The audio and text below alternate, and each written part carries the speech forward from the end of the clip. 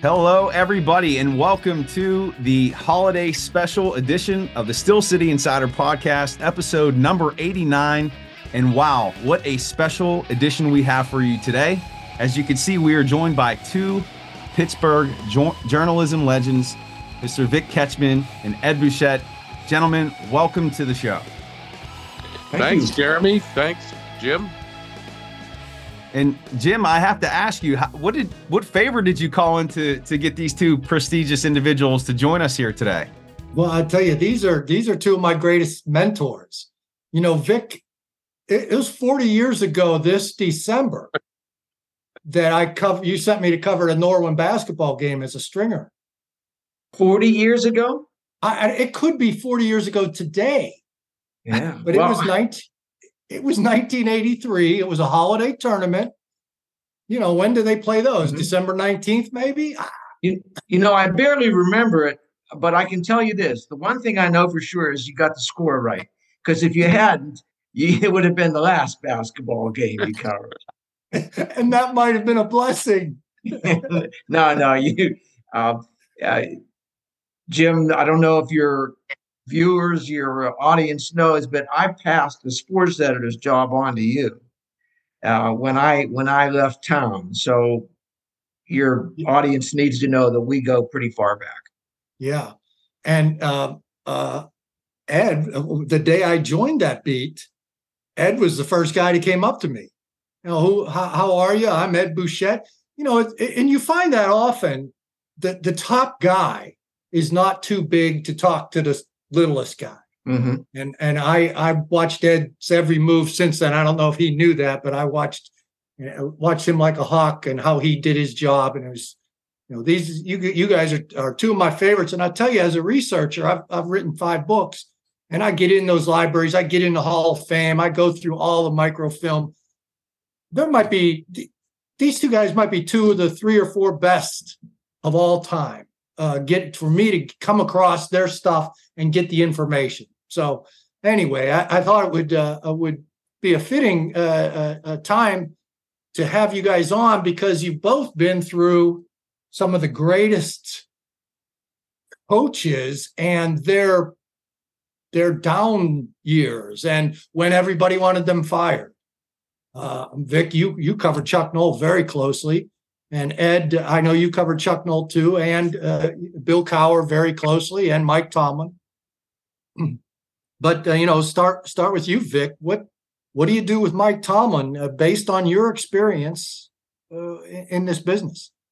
Well, I had expressed this earlier today in a conversation with Ed. I think another team has made contact, has talked to Art Rooney, and Art has talked to Tomlin.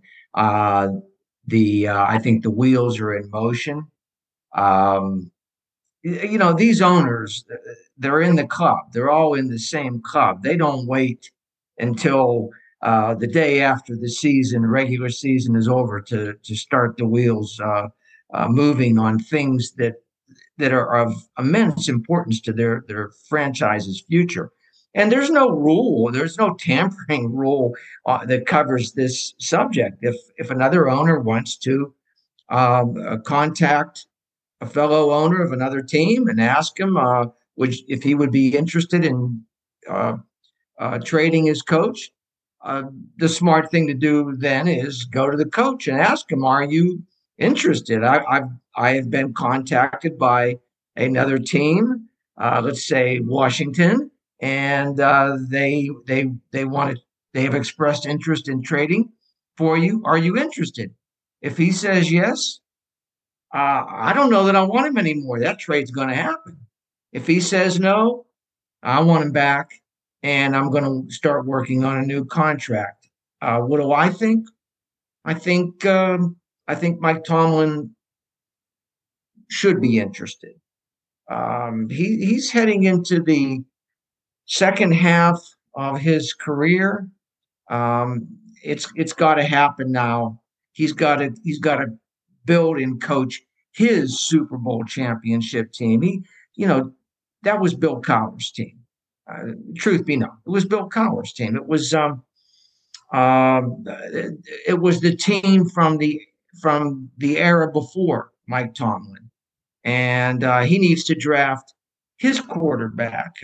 Although if it was to be a Sam Howell, it's early enough, as Ben Roethlisberger was. Ben Roethlisberger will by and large be remembered as Mike Tomlin's quarterback. But Hines Ward was already there. Jerome Bettis was, or not Bettis, but was Faneca was already there. The stars, the culture, the culture. Exactly. And, that's a big word right now. I'm reading and I don't live in Pittsburgh any longer and I'm fully retired. And, but I stay close by reading you guys, who are, to whom the torch was passed. And I'm very interested. And I, expressed today to Ed that, with Tomlin, I think a trade makes sense, or if you can't work a trade, maybe just let him leave. He's got 1 year left on his contract. That's not good. I mean, you don't want a lame duck coach. So they're up against the wall here. They got to do something, and I think it's going to work out for both sides. What do you think, Ed? Well, I do think it would be inappropriate for Art Rooney to talk to Mike Tomlin about another job right now, to even approach him to say this other team's interested. While the owners can talk, there's still a season left. There's still 3 games left, and I don't think Art would be doing that yet. However, like Vic said, it doesn't prevent owners from talking with each other. I think it comes down to a conversation after the season, and they sit down and they say, okay, what do you want and what do you want? I don't know that Art Rooney can extend his contract at this point if he goes 7-10 or 8-9 and misses the playoffs. And I don't know that Mike Tomlin can go into a season with 1 year left on his contract. And the way these things work out, Jim, it's not like trading a player. It would be like a Sean Payton thing, although Sean Payton retired and then went with Denver, and then New Orleans is going, hey, we need some compensation for this. I think Art could say to Mike, you and your agent go try and make a deal somewhere if that's what you want, and then we'll talk with that team about compensation. I think that's a legitimate thing that could actually happen because, as Vic said, I think Mike Tomlin, it would be good for him to go somewhere else as well. I think he needs a fresh start somewhere maybe that has some talent and a quarterback where he's not behind the 8 ball. He joined the Steelers and he had everything, as Vic pointed out. He had it all. He had the talent. That team was just 1 year removed from winning a Super Bowl, and went 8-8 in Bill Cowher's last year, and then Tomlin got him back in the playoffs, and then in the Super Bowl victory a year later. So there are teams where he could go, and Washington, to me, is one of those teams that has something there to be competitive. Now, are you guys both saying the trade because of Jay Glazer's report? No, I said this long before Jake Glazer, Jim. Back on December 4th, I tweeted out, hey, people want to fire Mike Tomlin. That's short-sighted. You don't fire him. You try and trade him if you want to move on. Yeah. And how was that tweet regarded, Ed? How was it met? Well, a lot of people came out and said Bouchette wants the Steelers to trade Tomlin. That's not what I was saying. I was just saying you don't fire an asset like that. You use it. You try and get. I mean, the Broncos, they gave up a first round and a second round, I think, to sign Peyton to New Orleans. Hey, the Steelers should be able to take that. They need to rebuild. There's some others they could trade and get first round picks too. Time to start stockpiling and rebuild this team. Well, so say you can't trade him. Do you fire him? You can't let him hang on for another year, right? Do you fire him? I don't know. I don't know if you want to fire him. You make him make some changes, and then he might say, "Hey, I can't do all that," and pull a Noel like Noel did in '91. After the '91 season, Chuck Noll knew it was coming. They wanted him to fire Joe Walton. Noel went through that in '88 and almost quit because Dan Rooney wanted him to fire coaches, and eventually he relented and fired those coaches. Dan wanted that again in '91. Noel saw it coming and just retired. I think that could be a way. Art certainly has to. Well, they need an offensive coordinator, but they need an overhaul of that staff. Vic, would you fire him if you couldn't trade him? I think you can. I think you can come to a gentleman's conclusion of his time in Pittsburgh by just allowing him to leave.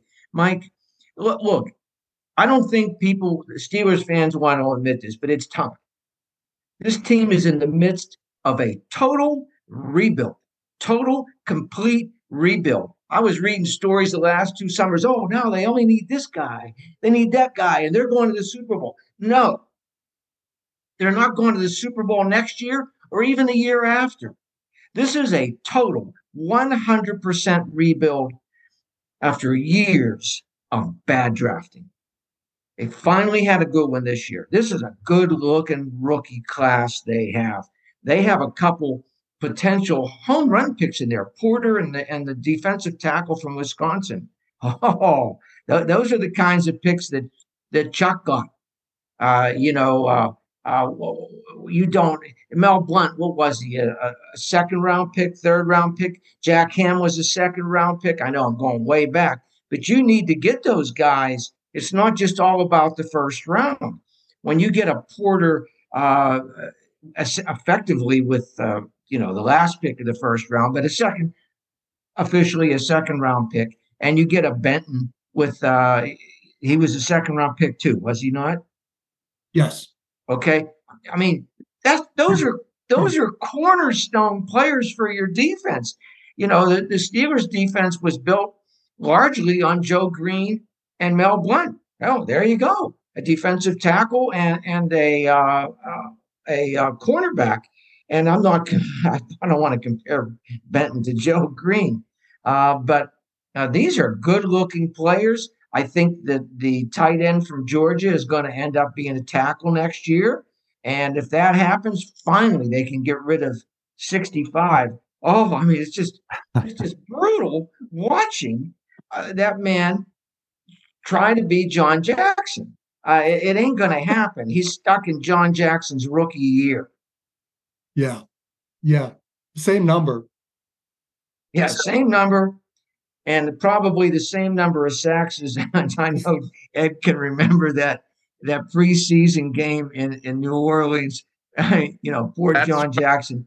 Oh, Pat Swilling just turned him upside down. And he figured, but he developed. He developed, and this guy is not developing. For the life of me, why don't they move Broderick Jones to left tackle and put a Okorafor back at right tackle? I don't get that, Jim. Well, I can tell you this. I have a very good scout friend who says that Broderick Jones is not athletic enough to play left tackle, and the Steelers are finding that out, much as they found out Leon Searcy couldn't be a left tackle. He was drafted to be a left tackle, and they found out that just wasn't his thing. He was a power guy. Yeah. Well, I don't know if Broderick was injured today or not, but Okorafor was playing right tackle. I don't know where Broderick was. He was on the sideline somewhere. Now, if he's injured, that wasn't discussed at Tomlin's press conference. So maybe he said something Mike didn't like. Maybe. We should take a knee. Well, they like Moore better than Chooks, and Moore cannot play the right side. So that's why I've been under the impression they've been playing Broderick Jones on the right side for now, like as they did with Marvell Smith. But I mean, Vic, what you say, I hope that's not true. I thought he was athletic enough. He seems athletic enough, but Well, yeah, we kind of all felt that way. I think he's going to be a player. I don't know if it's going to be left tackle or right tackle. Remember this: a lot of great players started their careers at a position other than the one for which they were identified. In the Hall of Fame. Jonathan Ogden, his first season was a guard. So who? Dermontti Dawson. Dermontti Dawson. Chuck Lanza was going to be the center, and Dawson was going to be the guard, and it didn't turn out that way. So you have to let these guys find their own level. Broderick Jones is a good enough player that he will find a place at one of those two tackles, hopefully left tackle, because I really, from what I'm hearing, the tight end is the power guy that they want on the right side. Remember, Larry Brown moved from tight end to tackle, and hey,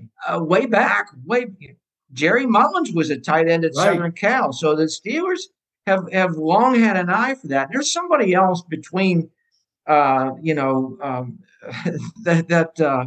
that era and the era we're in. Another guy who was moved. I remember. Justin Strelzik, rest his soul, moved from defensive line to defensive end to offensive tackle. Jason Peters was a tight end coming up. There you go. Yeah. And as you said, Larry Brown and Washington, I tell you, for as soft hands as he has and as enticing red zone talent that he showed in training camp, he just doesn't move well. He doesn't get open. He doesn't run good routes. So I think they're finding out why Georgia had him as the blocking tight end. Hey, tight ends are a dime a dozen. Tackles are special. Yeah, I like it. So zooming out and looking at the rest of this roster, so obviously issues along that offensive line, but as poorly as this team has played in the last couple of weeks, it seems like there are needs across the roster, especially when you're looking at some of the maturity issues popping up with Deontay Johnson and George Pickens. And looking at the rest of this roster, where would you prioritize moves or bringing in free agents or via the draft with this team for the years ahead? Jeremy, they need so much. I don't know that they can prioritize. I would be open to trades, and that would include TJ Watt, because if it's going to take them 3 or 4 years to get back, he'll be too old by then. And you can get some stuff for some pretty good, I would think, draft picks right now if you moved him. And that's going to be blasphemy for a lot of people around Pittsburgh, but I don't care. You have to make some tough decisions now. I would get rid of George Pickens. I would try and trade the other wide receiver. And Najee Harris, I would move on from him as well and keep Jaylen Warren. They just need so much. And that doesn't even include the quarterback. They don't know. Maybe they do know what they have in the quarterback, and it isn't much. But I think they're going to give Pickett one more season. And probably rightfully so, but they better bring in somebody else just in case. Well, I'd love to. Yeah, I'd love to see them. Make the quarterback room younger and more competitive.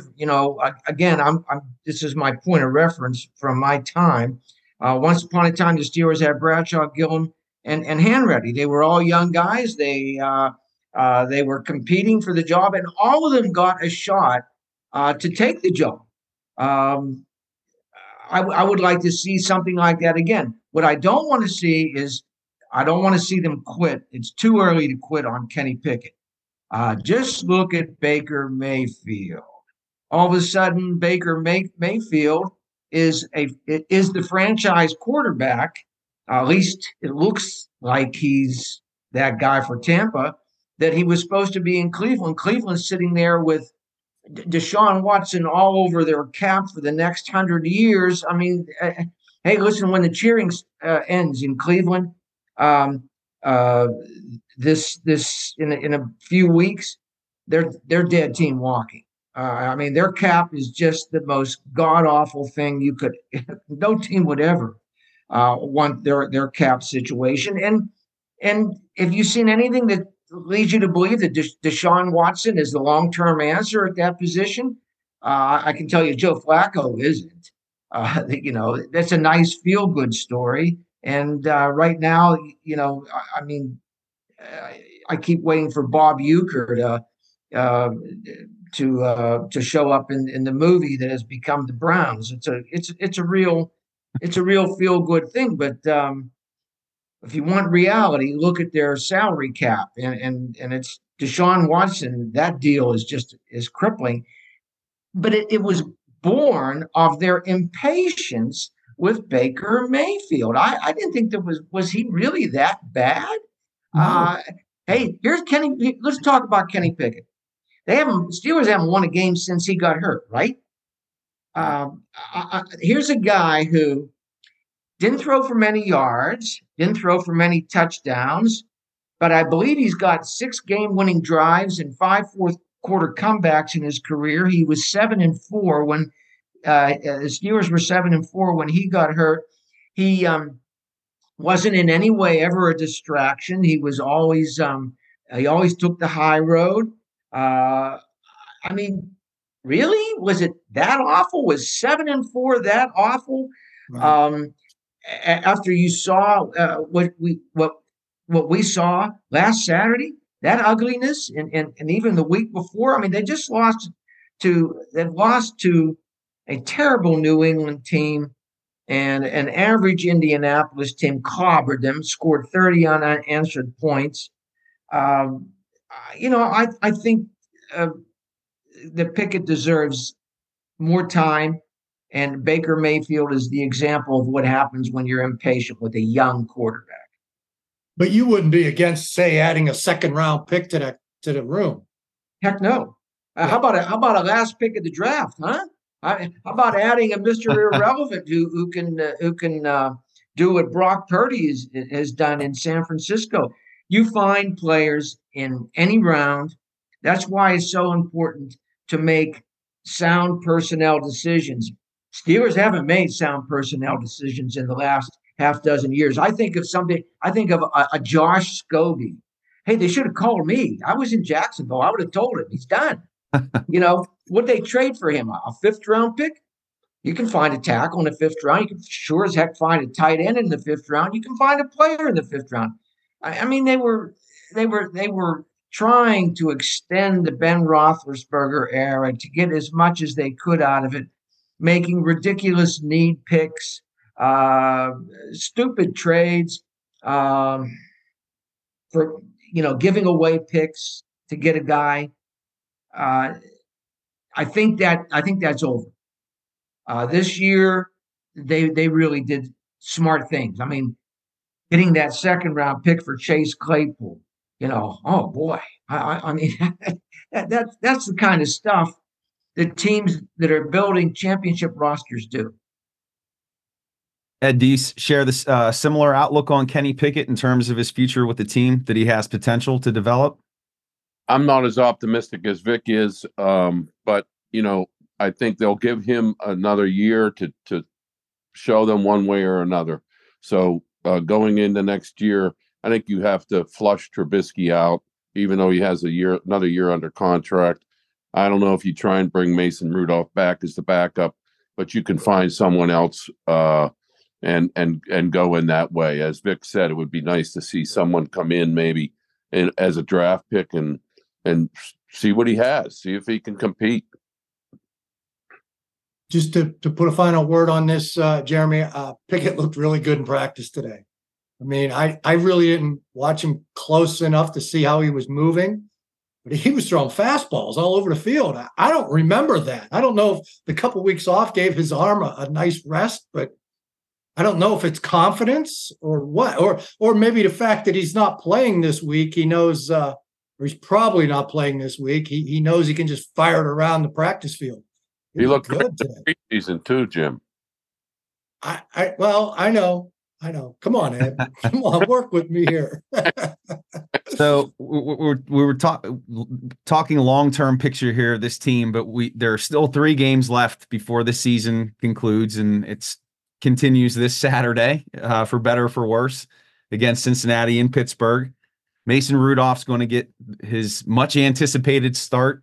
And how do you see the rest of the season playing out for this team? Can they sneak a win in out of these next 3 games? Or is it going to be more of the same of what we've seen the last 3 weeks? And can the bottom fall out anymore on this 2023 Steelers season? Well, it can't fall out any worse because they don't play 2 and 10 teams they're going to lose to. They're playing decent teams, Jeremy. I would find it hard to believe for them to finish with a winning season, which means winning 2 out of their final 3. The only hope would be they beat Cincinnati this week, and then Baltimore has everything clinched and doesn't play anybody. And, of course, that's happened before, and the Steelers have lost to them too. Oh, let's see. So that would make them 9-8. Does 9-8 make the playoffs? Maybe. But where are we going with this? Okay, do you want to go to the postseason and just get trashed again as they did in Kansas City a few years ago? I think it's time now to move on. What did Chuck used to say? It's time for them to get on with their life's work. Well, in this case, I think it's time for the Steelers to get on with their rebuilding and their future. A higher draft pick would be better than 9-8. So the perfect concluding question to this podcast would be for both Vic and Ed here. Does Tomlin return in 2024? I'll go first. I'm going to say no. And I don't know how that's going to happen, but I'm going to say no. Well, Ed made a really good point about not going to Tomlin if another team, at this point in time, if another team has expressed interest, because there is season left, and you don't ever quit on a season. I like that point. The point I want to make about going to Tomlin is that if you go to him, you lay it in his lap. You say, "Here you go, coach. You make the call on your future with this football team." And as I said, if he says, "Yeah, I'm interested," then it's over. Do the deal. Do the compensation and move on. If he says, "Oh no, this is where I want to be," I think you got your guy, and you need to do a new contract with him. At what point do you go to him and lay that in his lap? Ed's right. You wait until the season is over. I might have been rushing it to suggest that they do that right now. Although I have a feeling a story is going to emerge. Some erstwhile and ambitious sports writer, and right away I think about Jerry Dulac. Jerry will get it. He'll get this if it's happening, and then it's on. Yeah, great stuff. Jim, you have anything else to? No, I think we ought to let these guys get off the. Given us so much time, it was so great to hear them and to see them. I haven't seen them in a while. I saw Ed not too long ago, but I haven't seen Vic since 5 years ago at a combine or something. Yeah, it's been a while. I've moved. I took Chuck's advice. I moved on with my life's work, which is retirement. I'll tell you, Chuck used to say, if you're thinking of retiring, you've already retired. He was wrong. He was dead wrong. I was thinking of retiring in the last 5 years of my career, and I never worked harder. All I used to do is sit at my desk and dream about the day that I could pull away. Wow. Well, we are tremendously grateful that you joined us here today. Hopefully we can have you back on the show at some point. Happy holidays to everybody out there, and thank you for being supporters of the Steel City Insider podcast. And we will see you back here for episode 90. Until then, Have a great weekend. Merry Christmas, happy holidays, and we will see you next week. Take care, everyone.